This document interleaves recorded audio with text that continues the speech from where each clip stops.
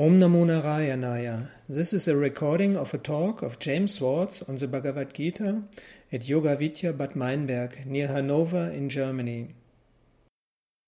Sadashiva Samarambam Shankara Acharya Madhyamam Asmadacharya Paryantam Vande Guru Paramparam Ishvaro Guratmeti Murti Beda Vibhagini Vyomavad Vyapta Dehaya Dakshinamurtaye Namaha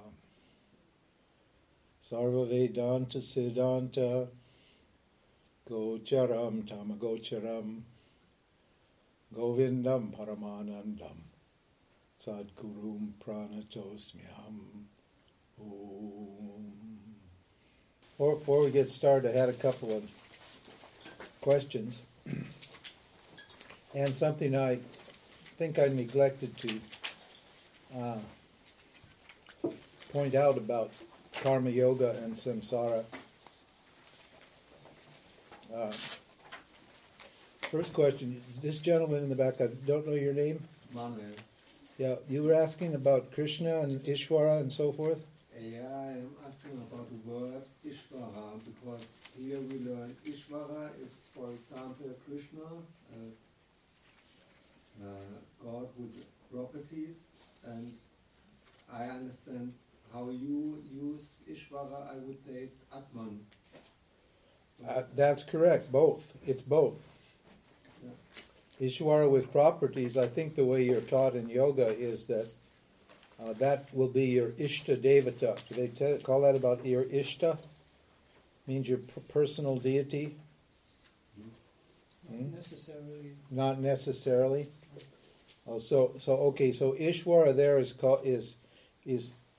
Saguna Brahman, is awareness plus qualities. That's Ishvara. That's correct. But that Ishvara, that one with qualities, is it conscious or is it not conscious? It's conscious. It's conscious. We know that Ishvara is conscious. Why do we know? You can't see that Ishvara. Can't smell it, taste it, touch it, or feel it. But you know it's conscious. How do you know it's conscious? By observing the creation. The creation is intelligently designed, isn't it? Isn't everything here completely intelligently designed?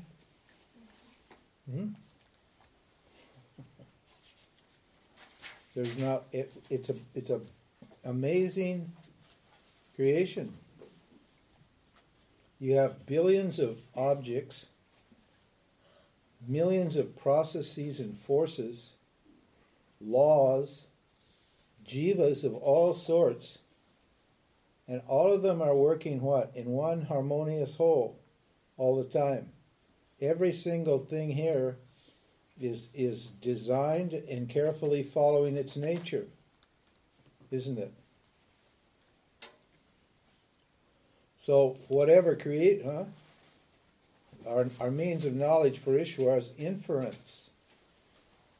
So by observing the effect, which is the creation, we can see that it's intelligently designed.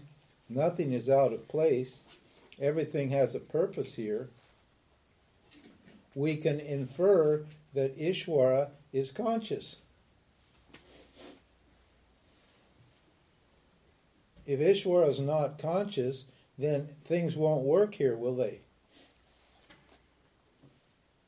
If Ishvara doesn't make fire hot, say, Ishvara is thinking, well, I've got to keep fire going. I've got to keep it hot because the whole creation depends upon the fire. And then one day Ishvara wakes up in the morning and he says, I'm so tired of keeping the fire going. I think I'll make fire cold today because it's easier to make fire cold. So then Ishvara makes fire cold. What's going to happen here to the creation? Disintegrate. every single thing here is required to make everything else work. If you take any one of these principles, any one of these laws, forces or factors out of the dream of Maya, the whole thing collapses. Which shows what? That it's intelligently designed and that the Creator is not a person. It's intelligent and it's totally intelligent, but it's not a person. It can maintain its concentration on the creation for trillions of years without what? Without having one thing out of place in the whole creation. That's not a person. Jiva can concentrate and maintain its creation for a period of time, but its concentration will go, and its creation will disintegrate.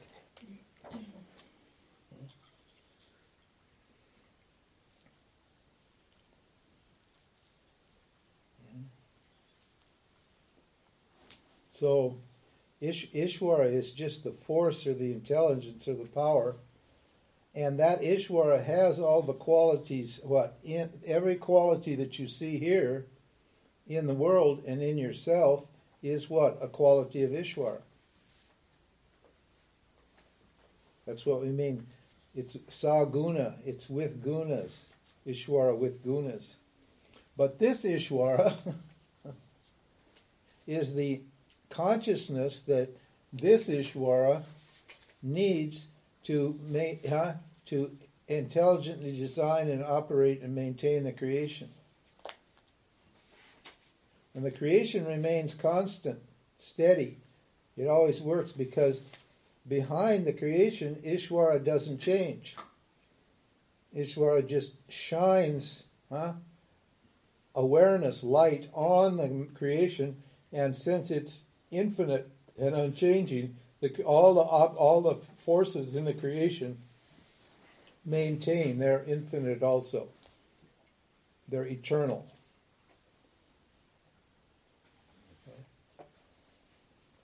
Now, Krishna, when you take Krishna, they're in the bhakti state, in the third state of bhakti. There, once you've got your karma yoga going, then you can choose an ishta devata. That is, you can take some form or symbol of Ishvara, like Ganesha or Shiva or Krishna or Rama or Sita or any one of these forms, and you can meditate on them because they have the qualities of Ishvara. So they're just a way to remind you of the qualities of Ishvara, which are your own qualities, good and bad. So we call that Ishvara with qualities, I call Ishvara 2, and the Ishvara without qualities, I call Ishvara 1. Because there's a confusion in the literature. In all the Vedic literature, there's a confusion with the way the word is used. Sometimes the word refers to Ishvara 1, and sometimes it refers to Ishvara 2. So this needs to be explained. The other question was, when we're talking about motivations and samsara, we're saying that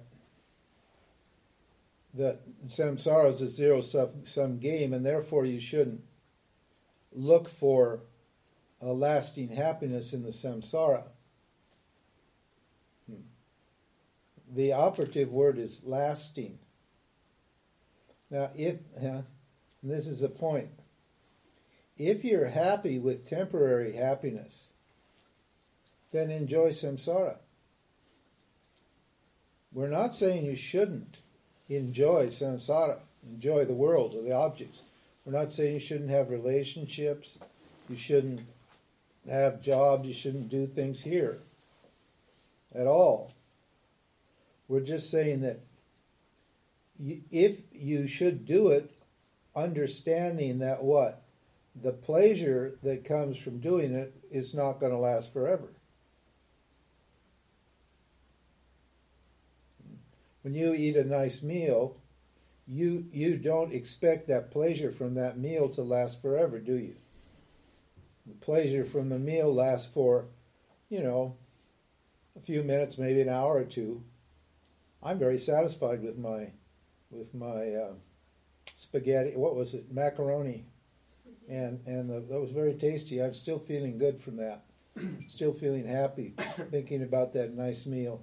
And this gentleman gave me some chocolate, and I still can taste the chocolate, and it's very nice. But like in an hour or 20 minutes or what, that pleasure is going to be gone, isn't it? Now I know. Let me check that. I know that pleasure is going to be gone, and it's fine. So if you know, that looks pretty good. If you can accept that the fact that things don't last, like when you have sex and you have an orgasm, you don't expect that to last for a day or two, do you?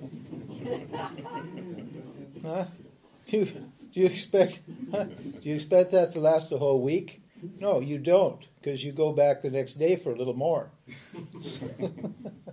Right? So, there's no reason why you shouldn't contact objects. In fact, you're always in contact with objects, so it's fine. It's just the expectation that makes the agitation in your mind. Now, like the other thing was about relationships. Obviously, the one of the most important objects for human beings, maybe the most important object, is what? Is love relationships. You get conditioned to love relationships from when you're a child, when you're a baby. Immediately you pop out of the womb and you have no relationship. Huh? Well, actually, you did have a relationship with your mother before. When you pop out, you don't have any relationships. You're just a little empty body. And suddenly, somebody takes you to them and starts to love you and develop a relationship with you. So you have, and that's a loving relationship, or not. But generally, at least in the beginning, it's usually a loving relationship. So you have an expectation. You develop a vasana for relationships here. Now, if you expect a relationship with an object to last forever, like when you grow up and you're no longer, and your parents have weaned you, you've separated from your parents and you become an individual on your own, then you want to have, that vasana for that relationship is deep. And so you want to transfer that vasana to another person. So that's usually when you get married, or when you have a relationship with somebody. You've had a loving relationship with an object. That loving relationship has changed when you grow up, a dependent relationship, and it becomes independent, and you aren't attached to your parents anymore. You're an individual on your own. Then what? You still have that vasana for a relationship. So then you move that vasana, goes on to another person. Usually, that's what relationships about. Now, that kind of vasana for relationships is very, very difficult not to indulge in, okay, because it's so deep. It starts with childhood. Only like 1 or 2% of the people, maybe even less, of human beings don't crave that, have that vasana for relationships. Sometimes you'll see a little, even when a child is very young, He doesn't really care. He just enjoys themselves. They play by themselves. The mother loves them, it's fine. If the mother doesn't love them, they're enjoying themselves, and they just go on.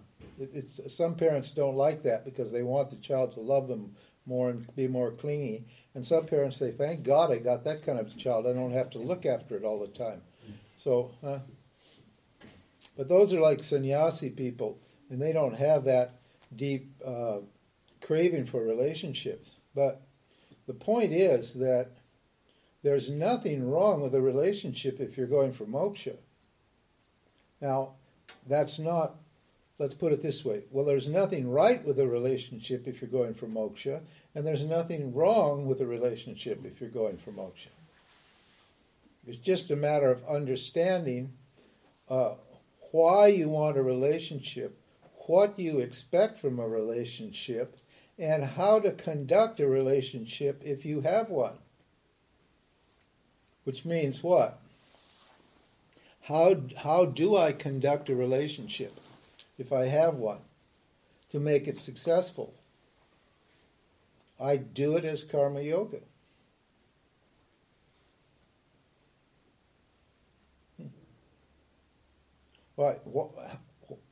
Karma yoga is a perfect what? Attitude to take in a relationship. Isn't it? Because there are always these expectations of results. You expect the other person to be there for you when you need them, don't you? First of all, you don't go into a relationship to be free. Do you? That's why we don't promote relationships if you want moksha. We don't promote them. Why not? Because you don't go into a relationship to be free. You go into a relationship to be free of loneliness, yes. But what do you get when you get a relationship? You get attachment. In fact, you need to be attached to the object to make the relationship work. Because if you're in a relationship and you're not attached, then you won't attain intimacy with and love with that person. Will you? So, how do I relate in a relationship? Let's assume that my vasana for love is so strong that I can't offer it to Ishvara. I can't just say, I'm going to take this love for a person and convert it into love for you, Ishvara. That's called sublimation. Ishvara is for a sannyasi, Ishvara is meant to become your lover. But Ishvara is not that good in bed.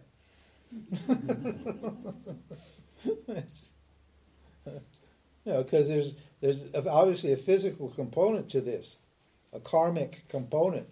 Action is involved.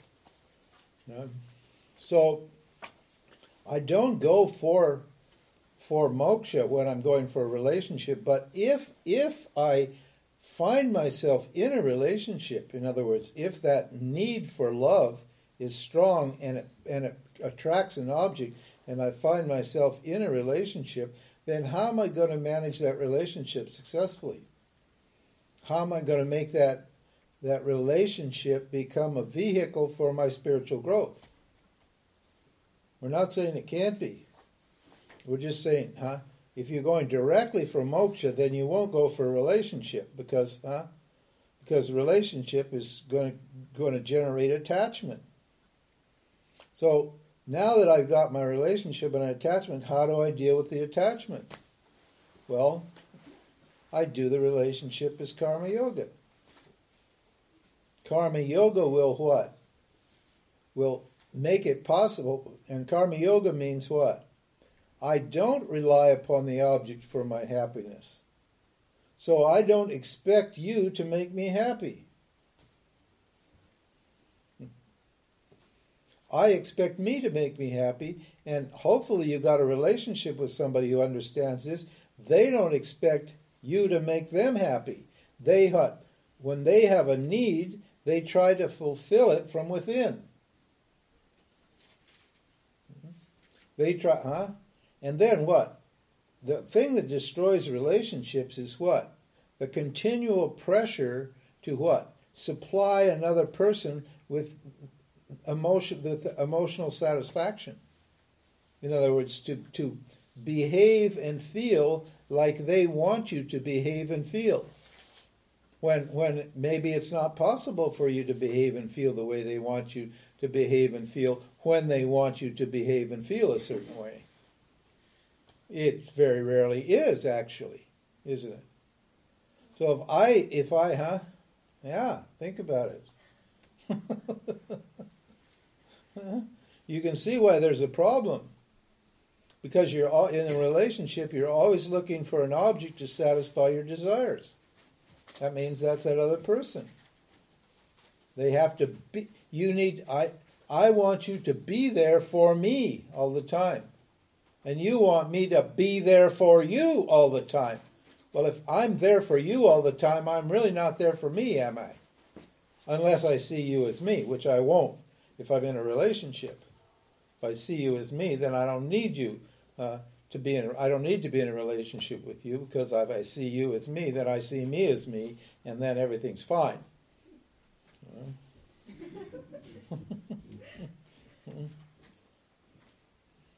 So, karma yoga is how you manage your anxiety, because a relationship, as soon as you fall in love, that's wonderful. That's a big high. But what comes right along with it? Anxiety, doesn't it?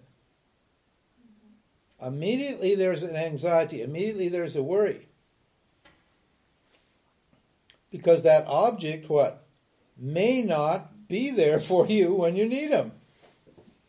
You know, if their mind changes or their feelings change, or they do something, they do some action that makes you angry, then what? Boom, the relationship is toast, finished.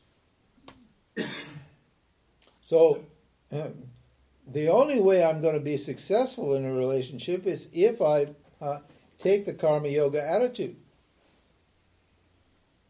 There's going to be a lot of disappointment in relationships. Well, how am I meant to take that as prasad?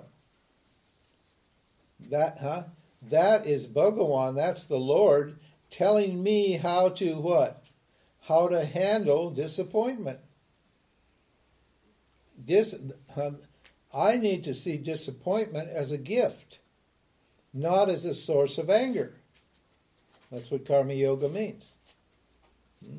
I have to see the lesson that in disappointment is a gift,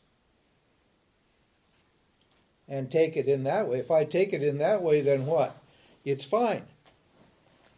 And that means what? I relax in the relationship because I'm ready to take unwanted results in a positive way. And because I relax, then what happens? My partner relaxes. Understand? I diffuse that tension in the relationship because there's always a tension in the relationship. If I'm relaxed, then what? It's almost impossible for that other person to not become relaxed because you're in the same energy bubble. If they're practicing karma yoga on their side, then you've got a great relationship. And then what? Then you process all of your what? You process all of your attachments and desires, and you come to love and respect the person irrespective of whether they satisfy your needs or not. And that's true love. That's real love. Is loving somebody whether or not they give you what you want. If your love depends upon them giving you what you want, what kind of love is that? Conditional love. It's not real love. It's not true love. Right? So karma yoga can be a vehicle for gaining true love and true bhakti in a relationship. So, that point is, we're not saying you can't get moksha if you're married and if you have a relationship at all. We're not saying that at all. We're saying if you want the fast track and you have enough, and you have the temperament of a sannyasi, then what? You can forego a relationship, and you'll go very quickly to yourself. And when your relationship with yourself is complete, then what?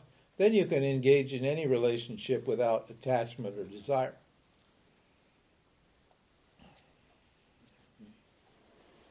Understand? When I got married, it created quite a fuss with some people, all women basically, because they didn't hear what I was saying. They heard. I said, if you want moksha, you don't go for relationships, huh? Because the result of going for a relationship is different from the result of going for moksha.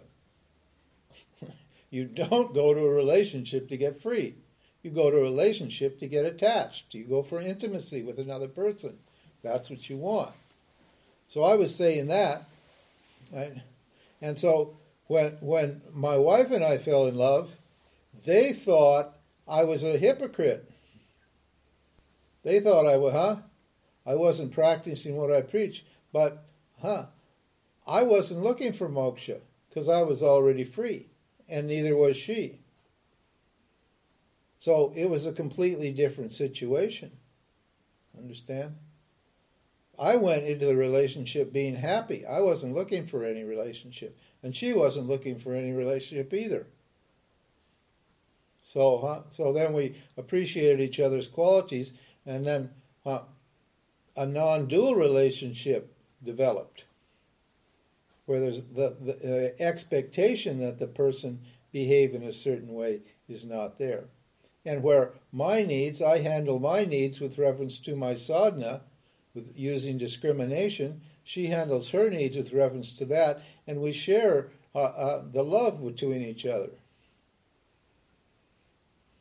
Yes, excuse me. The expectation that she will love you. I don't want to ask you about your personal experience, let's say general, but I will use the word you. Yeah. So not that it's comfortable. You expect her to love you and to be respectful and loyal. Can you not expect this? Isn't it part of the attachment?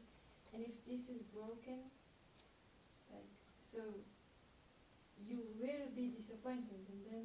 No, I won't. No, I won't be disappointed because I don't expect it. If it's you only love when you love. In other words, when you're paying attention and respect and to that other person, that's when you're in a relationship. If you're not, you're not. So all you do is look and see: is she paying attention to me? Does she love me? If she doesn't, she doesn't. What can I do? That's not under my control, is it? I can't expect her to love me because she's loving me from within. Whatever is making her love me is not under my control. It may not even be under her control, or it is under her control if she's doing karma yoga or using discrimination. Then it's under her control. Then she won't allow obstacles to her love to break the flow of energy or attention between us. Did that answer the question?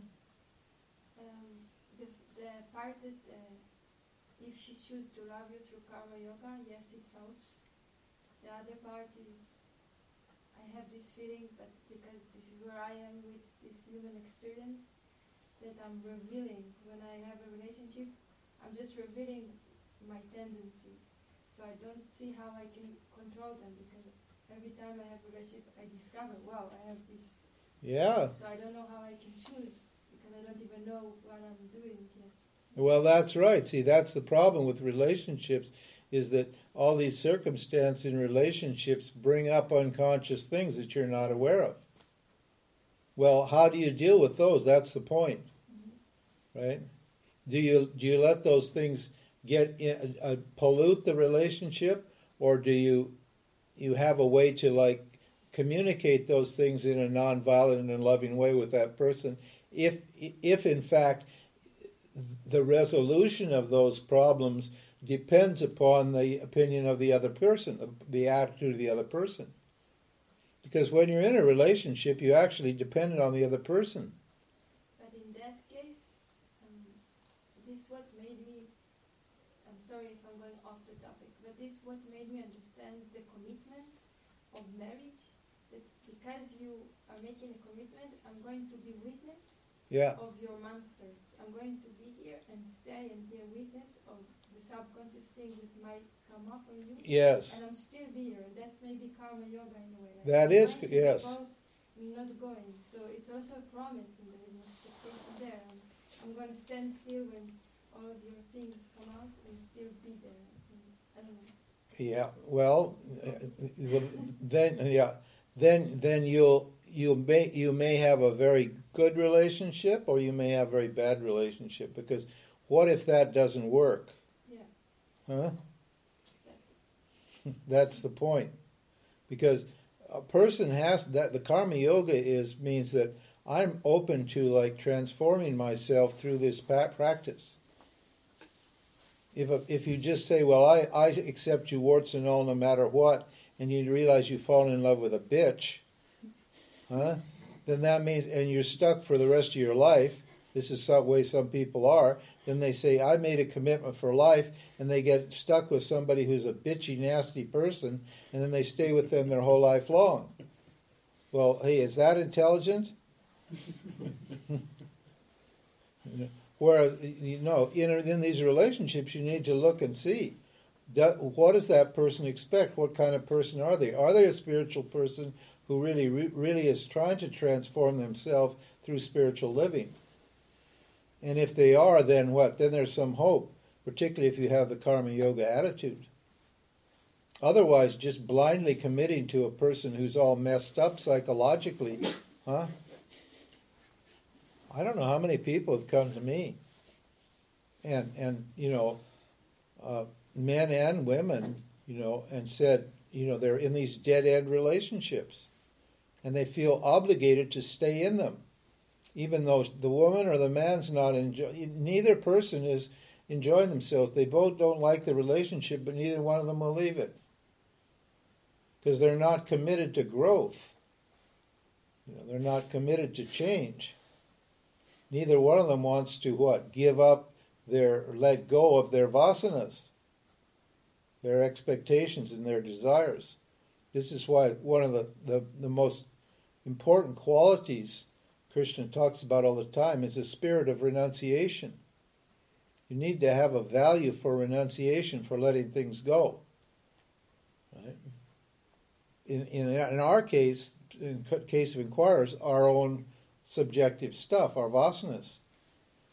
I have to have a value for getting rid of my desires and fears.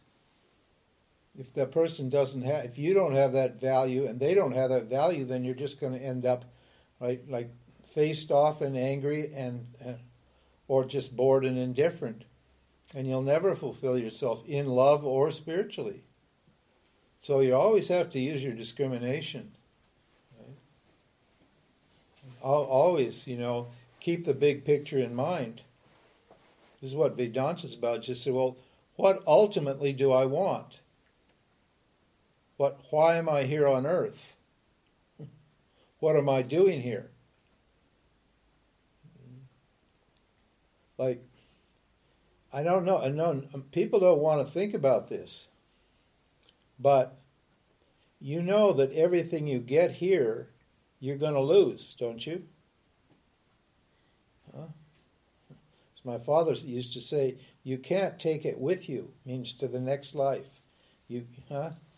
So everything you accumulate here, everything you have here, you're going to lose. That's just a fact.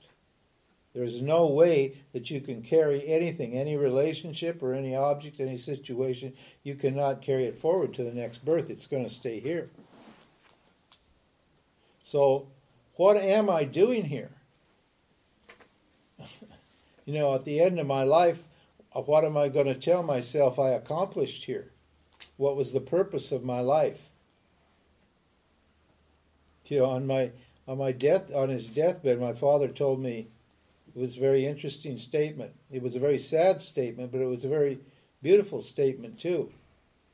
He said, if there's any advice, anything I have to say before I die, it's this: too soon old, too late smart.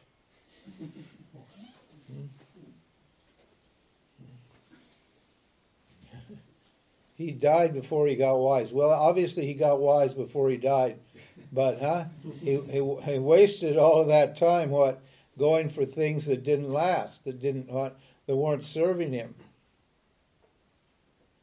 chasing all these things that he had to let go, attached to all these things that eventually you're going to have to let go anyway. You're going to have to let go of the most important thing, which is your body. So, what's the big picture here? That's the idea.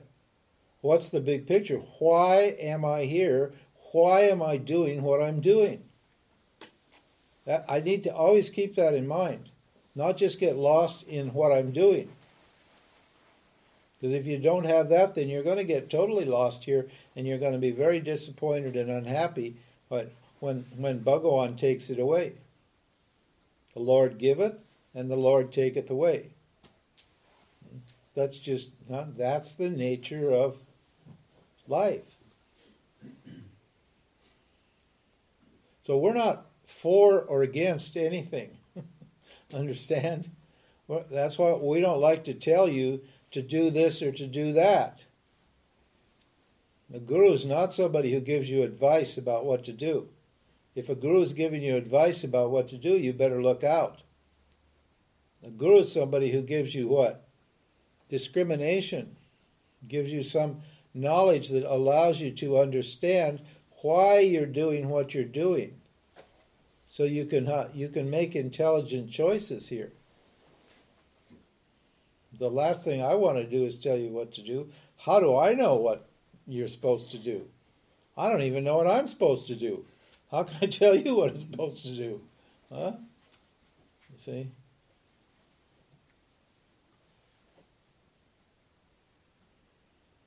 So, what I meant to say was that we're not saying you have to renounce the world. We're just saying that insofar as you're in this world, then you have to consider what kind of attitude you have toward action and its results, which is basically what Karma Yoga is all about. And what it is you really love. On the action level, what you're doing, that's important. Now, the other topic is love. What is it that I actually love? When I love you, what is it that I love? I need to inquire into that and see what it is. And if you want a successful relationship, then you need to understand that when you love somebody, it's just the self in that person that you love. It's that bright, shining light that's shining out from within that body that you love. It's not that body that you love. They need to be very clear about it. Right?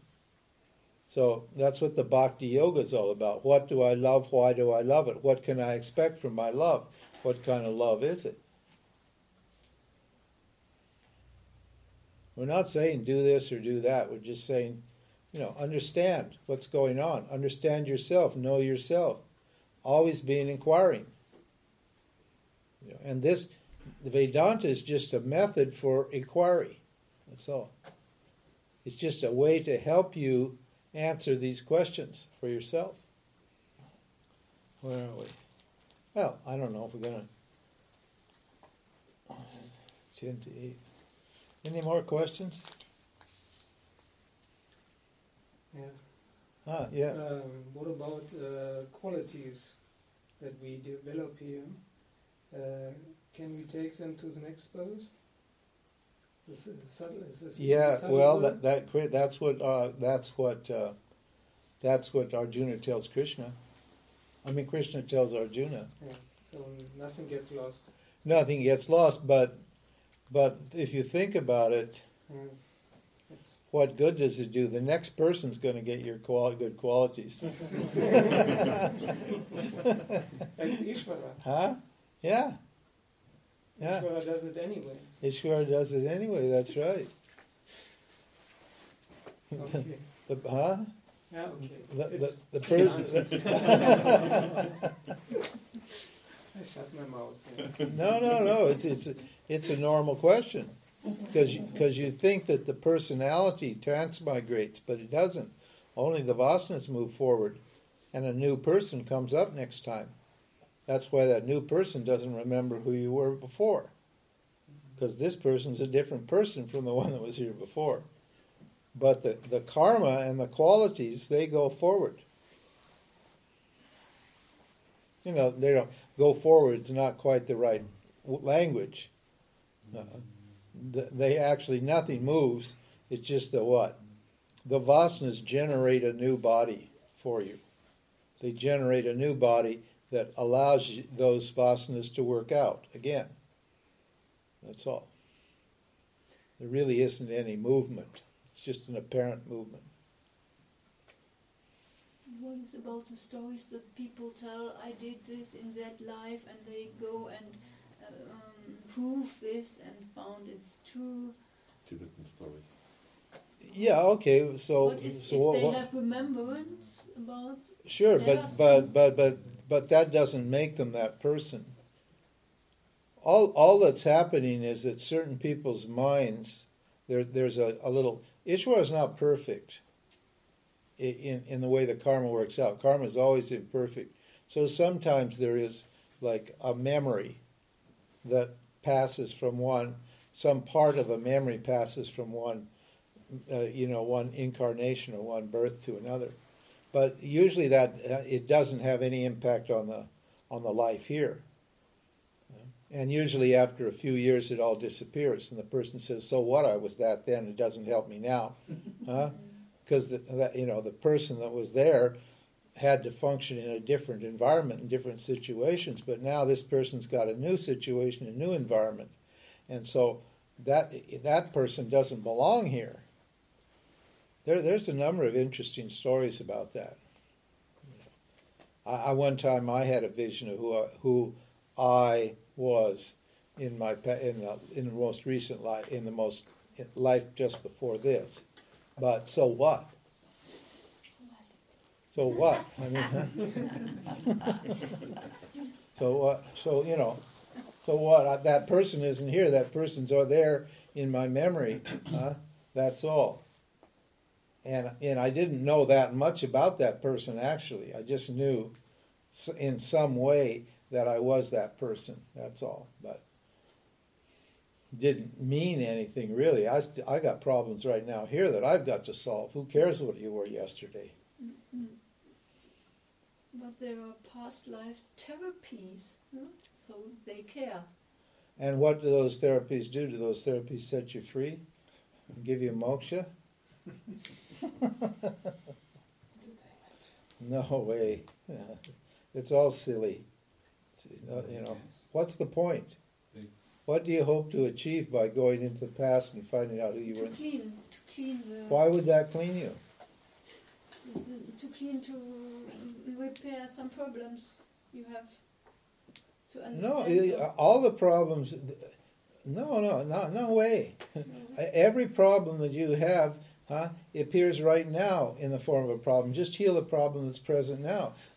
Solving a past problem is not solving a past problem. It's solving a present problem. So you don't need to refer to the past because you know what your vasanas are right now. You know what it is that's hanging you up.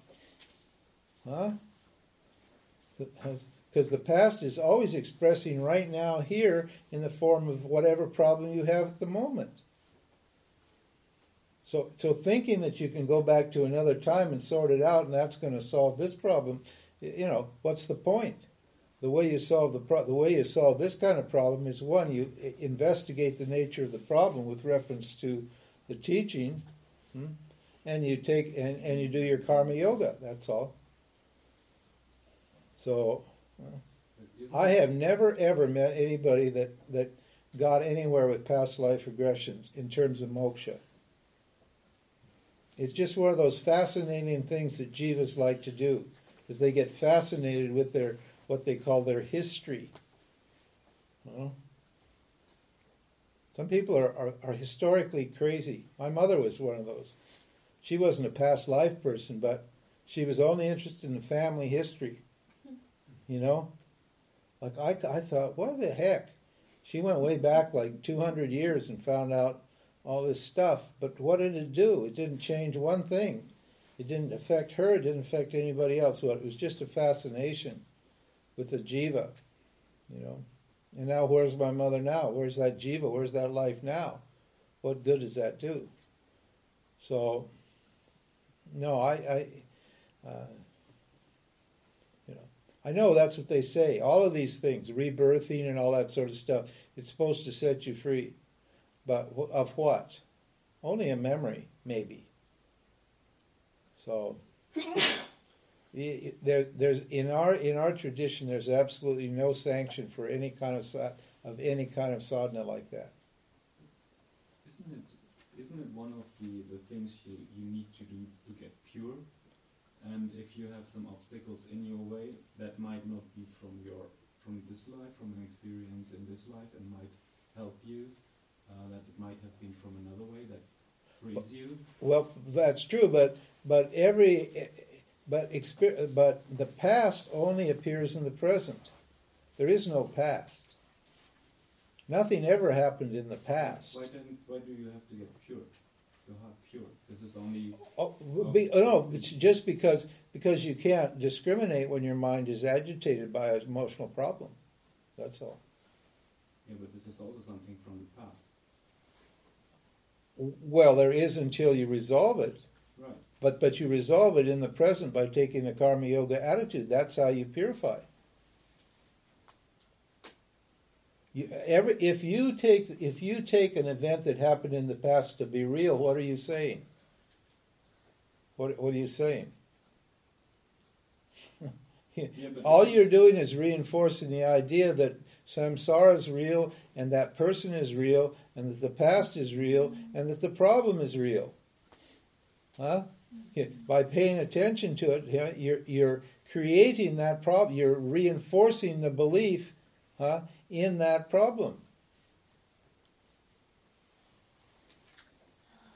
No, I get it. Understand? Nothing happened in the past. There's no past. Nothing. Tell me what happened in the past. One example? One example from a friend? No, from anybody. She had some things she couldn't write any books. She was reading a lot and she couldn't write any books, and she went to someone into her past. Yeah. And she found out that in her past she's been burned as a witch because of she had some things with books. And from that single moment on, she knew that. She started to writing books like hell. Now, did that happen? Did that experience happen in the past or in the present? It happened. In the present. But now it's in the What? No experience happens in the past. No experience happens in the future. Every experience happens in the present. The idea that there's an idea that something happened in the past, but that idea that something happened in the past only occurs in the present. You only experience everything only in the present now. You never experience anything yesterday, and you never experience anything tomorrow. Your memory makes you think that a previous experience happened before the now, and that a future experience is going to happen. But all those experiences are only happening now, so there's no past. So what we're saying is, if you have an issue, That issue will appear right now here, and, in whatever way. And if you have to imagine that you're going to the past and going through all this sort of thing to do it, well, fair enough. But you only can clear up an issue in the present. And all issues only appear in the present because there's only one now. There's only one consciousness, and there's only one time.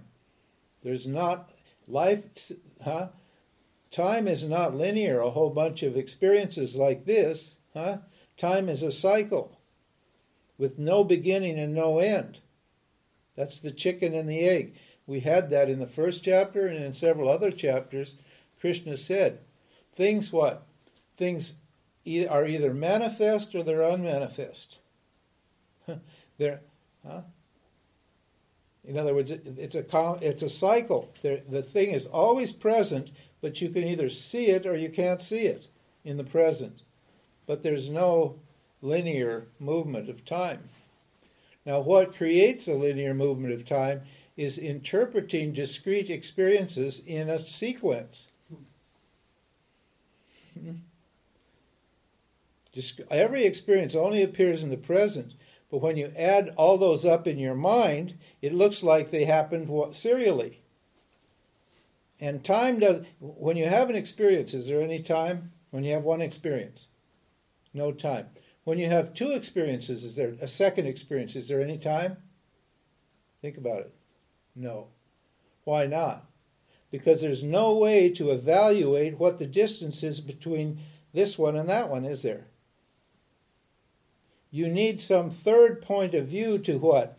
To determine what the relationship is between one and two. So you either need a self that's present at both experiences that can what? Evaluate the distance, or you need a third experience which will what? Tell you how far this experience is from that experience. But every experience only appears in the present time, in the present moment. So all your past is your present is your past. Yeah, but it's there. This single moment is there. Sure, but our question is this. Our question is this: does your relationship to that experience, that whatever it is, does that your relationship to that quiet your mind and make you clear, or does it disturb you? That's all we care about. Because our idea is this: we need a mind that's capable of discriminating the self from the objects. And if there's emotional disturbance, you can't do that. So we say, okay, just process whatever is coming up right now using these two techniques, karma yoga and discrimination. In that way, you can process every single experience in the present, and your mind is going to get quiet. The reason people are processing past lives and all this sort of thing is what's the reason? Because they want to be free of the agitation, isn't it? Huh? Isn't that right? Don't you want to be free of the doubt that's created by that experience? That's why you investigate it. That's why you want an answer. Oh, my mother, in the last life, my mother beat me with a spoon. And that's why I'm angry now. Okay, fine. Okay, if that removes your agitation, fine. Right? Huh? Yeah, like in this example. What? From him, this example, Yeah. it removes their agitation. Yeah. She could write now. She's the mind. Yeah, that's right, sure. Sure, but that only happened in the present by inquiry, isn't it? Didn't it? Huh? So we're just saying, here's a method of inquiry that doesn't require all of that convoluted logic and all that romantic notions. We're just saying, look and see. Is it real? Does it last? Is it me? Huh? That's what we're saying. Huh? Is it real? Means what? Is it always there? Yeah, it does, huh? Does it last? Huh? What is it? The experience. If you don't know, if you don't remember the experience. No, that's right, but we're talking about any experience that you're processing. any thought or feeling. What's my relationship to that thought or that feeling? That's the, How do I resolve that feeling? Now she's bothered by this problem, whatever it is. And she wants to get rid of this problem, doesn't she? Mm-hmm. That means what she's really not interested in getting in the past, is she? She's interested in what? Getting rid of the agitation that's blocking her. Mm-hmm. Right? Now, if you can get rid of it that way, fair enough. But what does that tend to do? That tends to validate you as a jiva and what? The past and experience is real, doesn't it? Where we're saying what? Experience is not real, it doesn't last, and it's not you, so what? Let it go. And the only reason you're interested in it is because you're interested in yourself, but you already have yourself. So look to yourself when you have a problem. Don't look at the problem. Don't make the problem real. What? Look at yourself and see if when you look at yourself, that problem is real. And when you do look at yourself, you see the problem's not real. So then you let it go. Now, having said that, I'm not saying you shouldn't do these practices. I'm just saying that, because Vedanta, as we said, it's for discriminating, dispassionate people, and we listed all those qualifications, about 7 or 8 qualifications. So only those kind of people can do this particular solution. And other people are going to have to do whatever they have to do. Go rebirthing and past life regressions, and if those work. I honestly never met anybody for whom they actually worked on a consistent basis. Because presumably if you can get a technique that will remove one, that technique should remove all of your past. So why can't you just practice that technique on every thought that comes up and then clear your mind, in a short time? Why can't you do that? But it's the game. Because it's part of the game. What game? Like this, I think like this law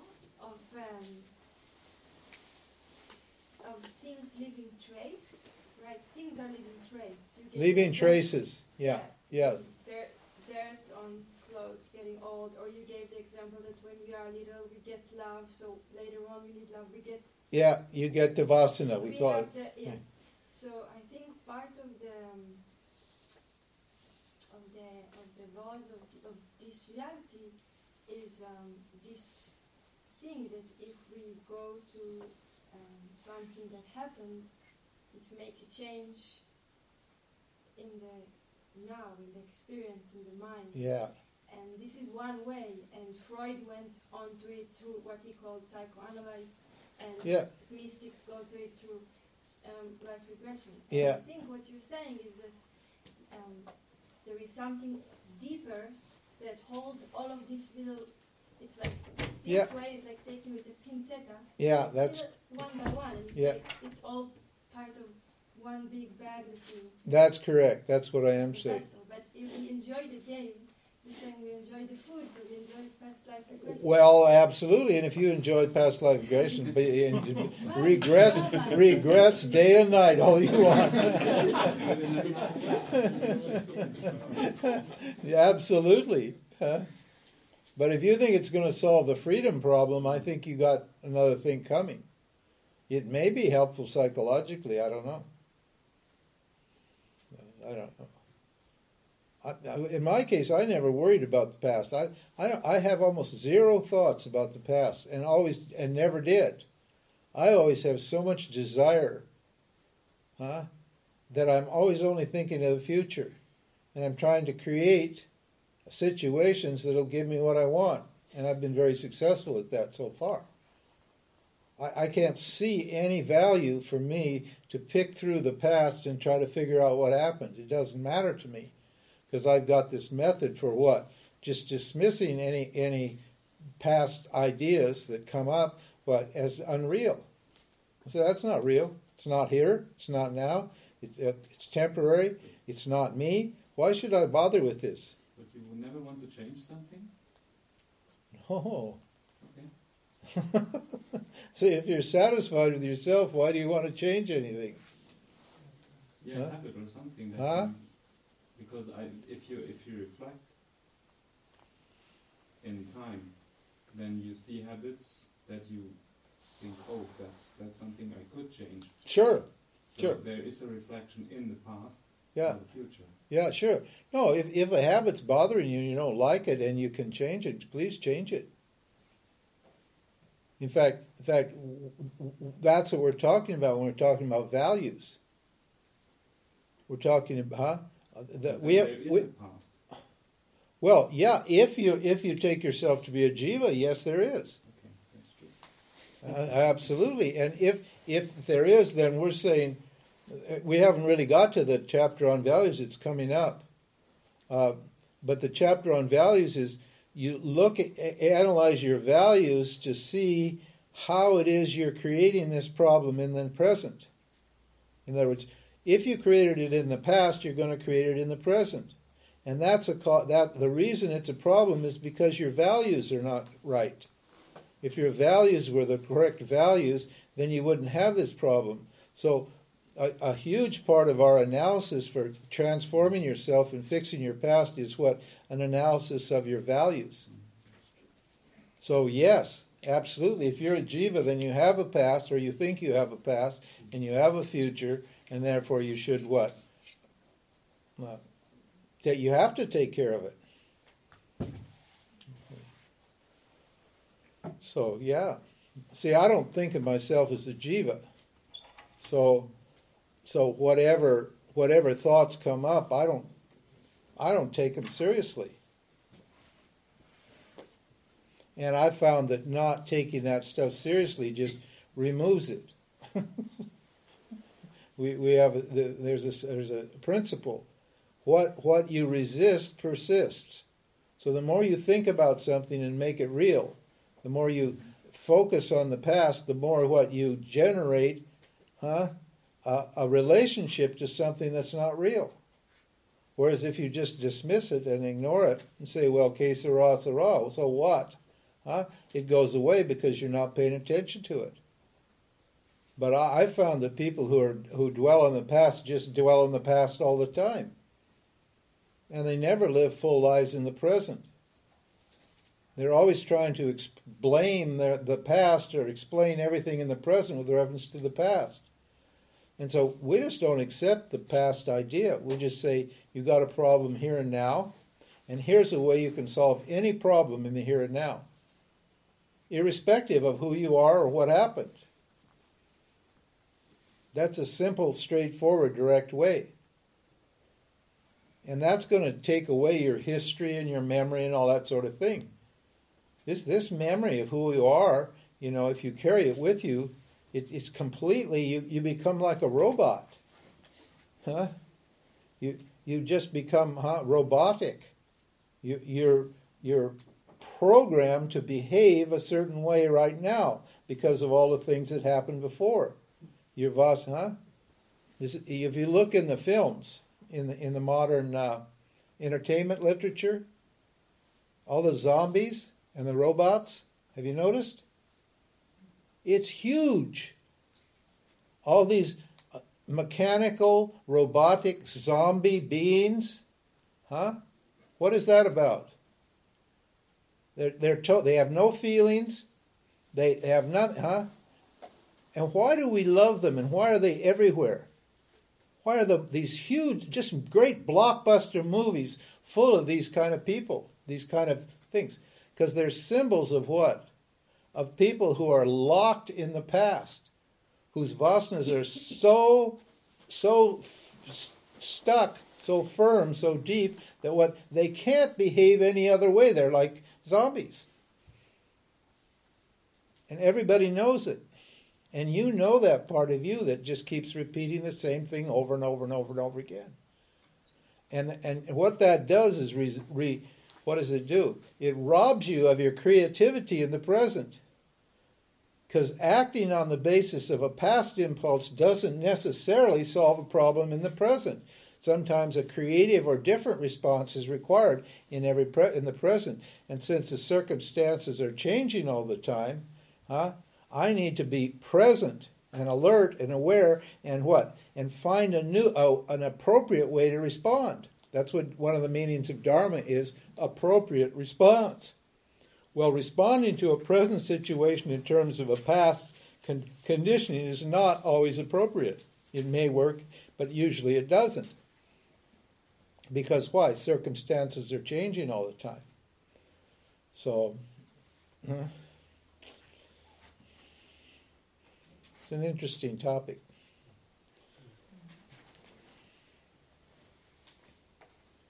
Text? Do we have? We're almost done. It's almost. See, That's my job. that's your job. You fell down. You got fascinated. Huh? It's too late now. We'll start fresh in the morning. Okay?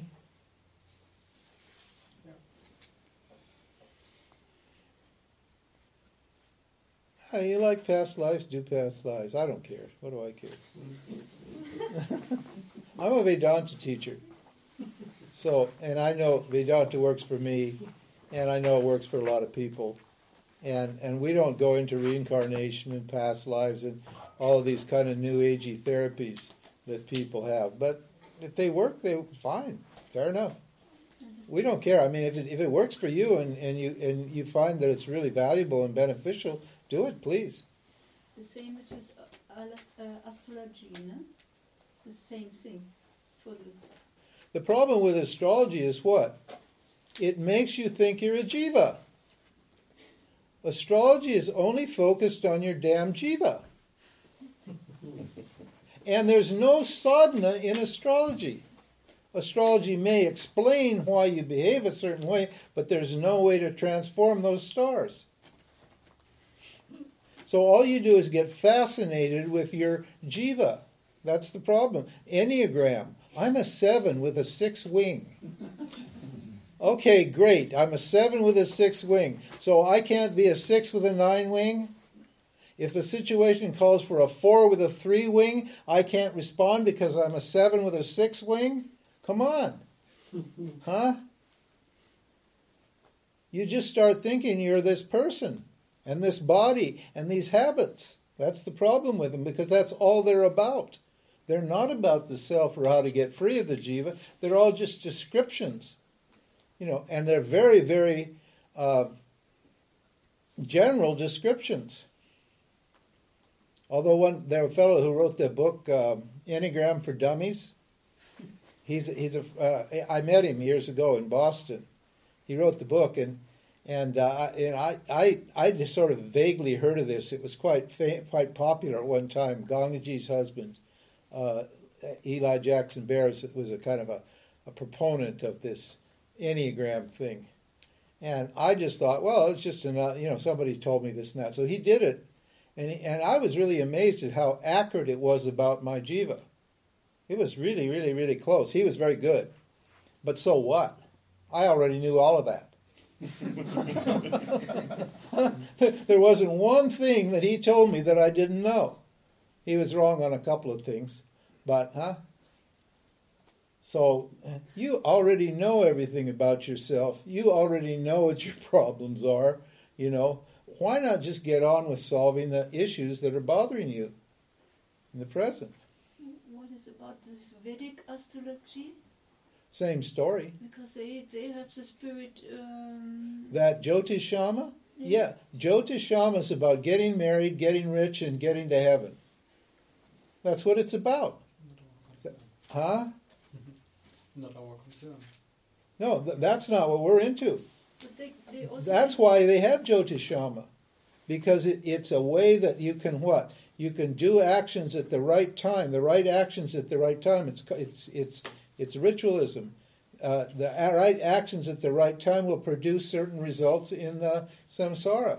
That's why Jyotishama and astrology is part of the Karma Kanda, the Vedas. It's quite accurate. It's quite useful for getting what you want from the world.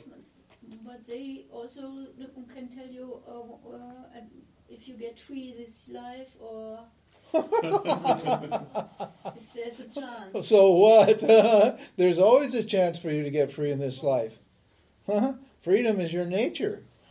And you're only going to get free in this life because there's only this life. Huh? So, you see what they're playing on? You're a jiva, you don't know who you are, you can get free, blah, blah, blah, blah, blah, blah, blah. I will help you.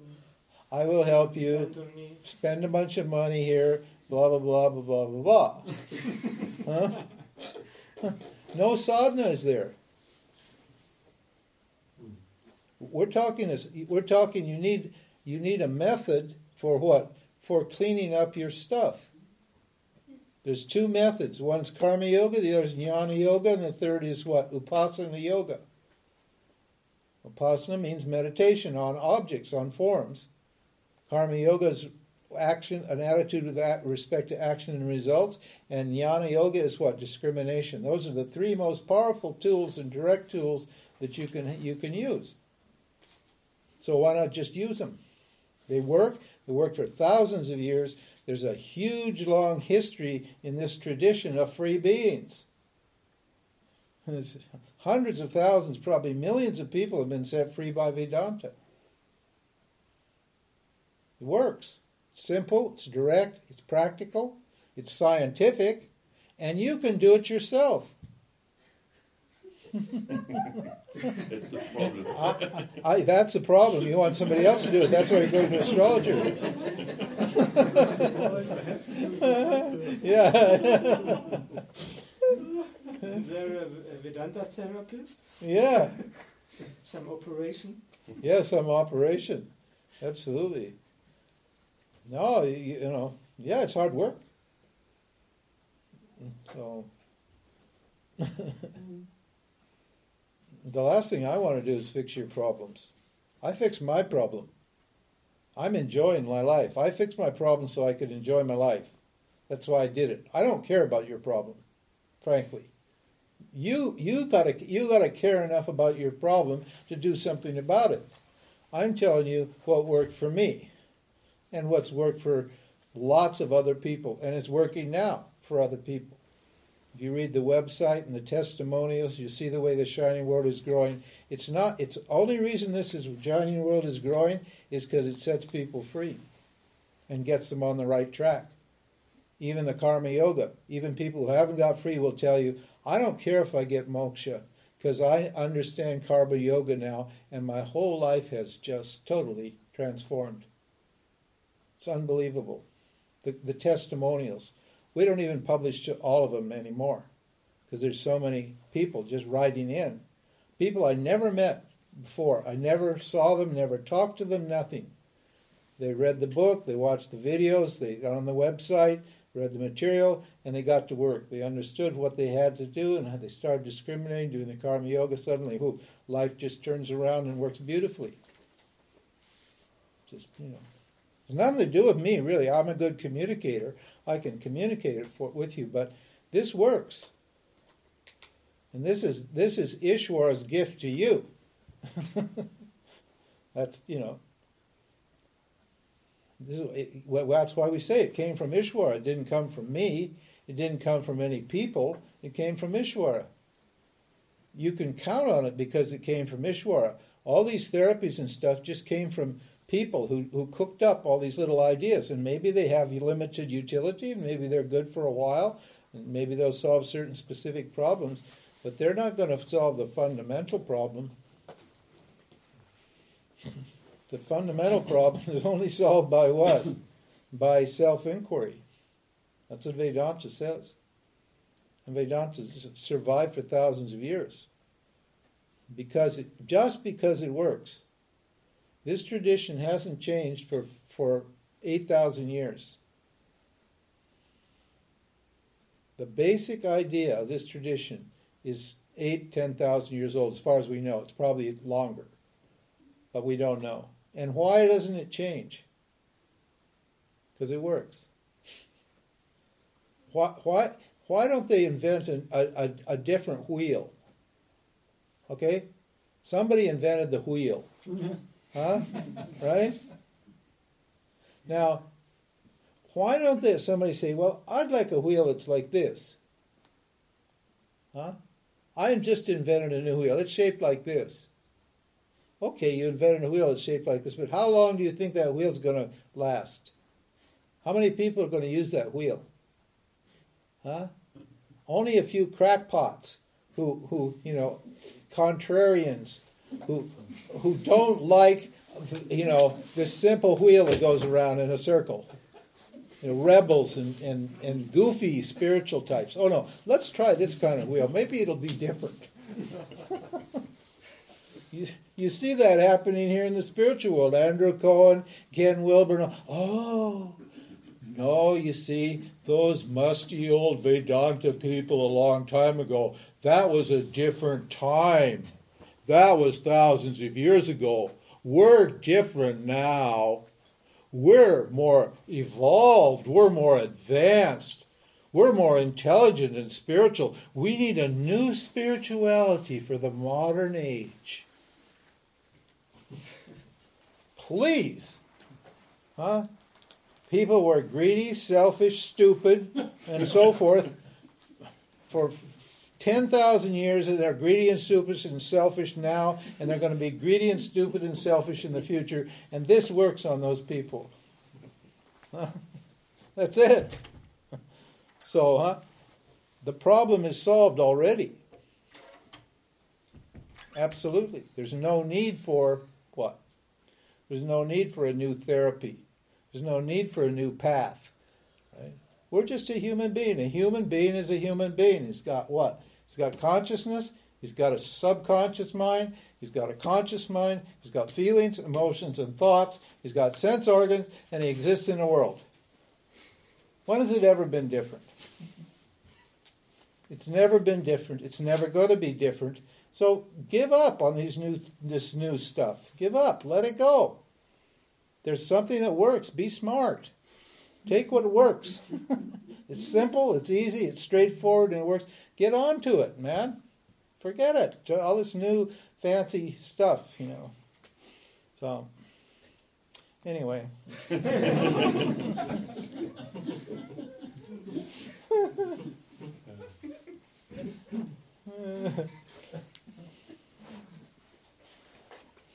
Okay, good. See you tomorrow. We only have. Hey, shall we do? You want to start at 9:30 or should we start at 10? Huh? No, you're okay. Nobody. You're not bored. No. You're not fed up. No. Okay. All right. Good. Just think. We are doing it just a week. You are doing it 45 years. You want us to be fed up? Or? No. I just want to make sure you're all happy. That's all. And today you teach us it is boring. It is anyway. It is boring anyway.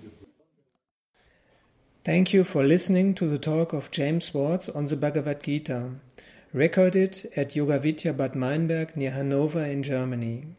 More information on shiningworld.com and yoga-vidya.org.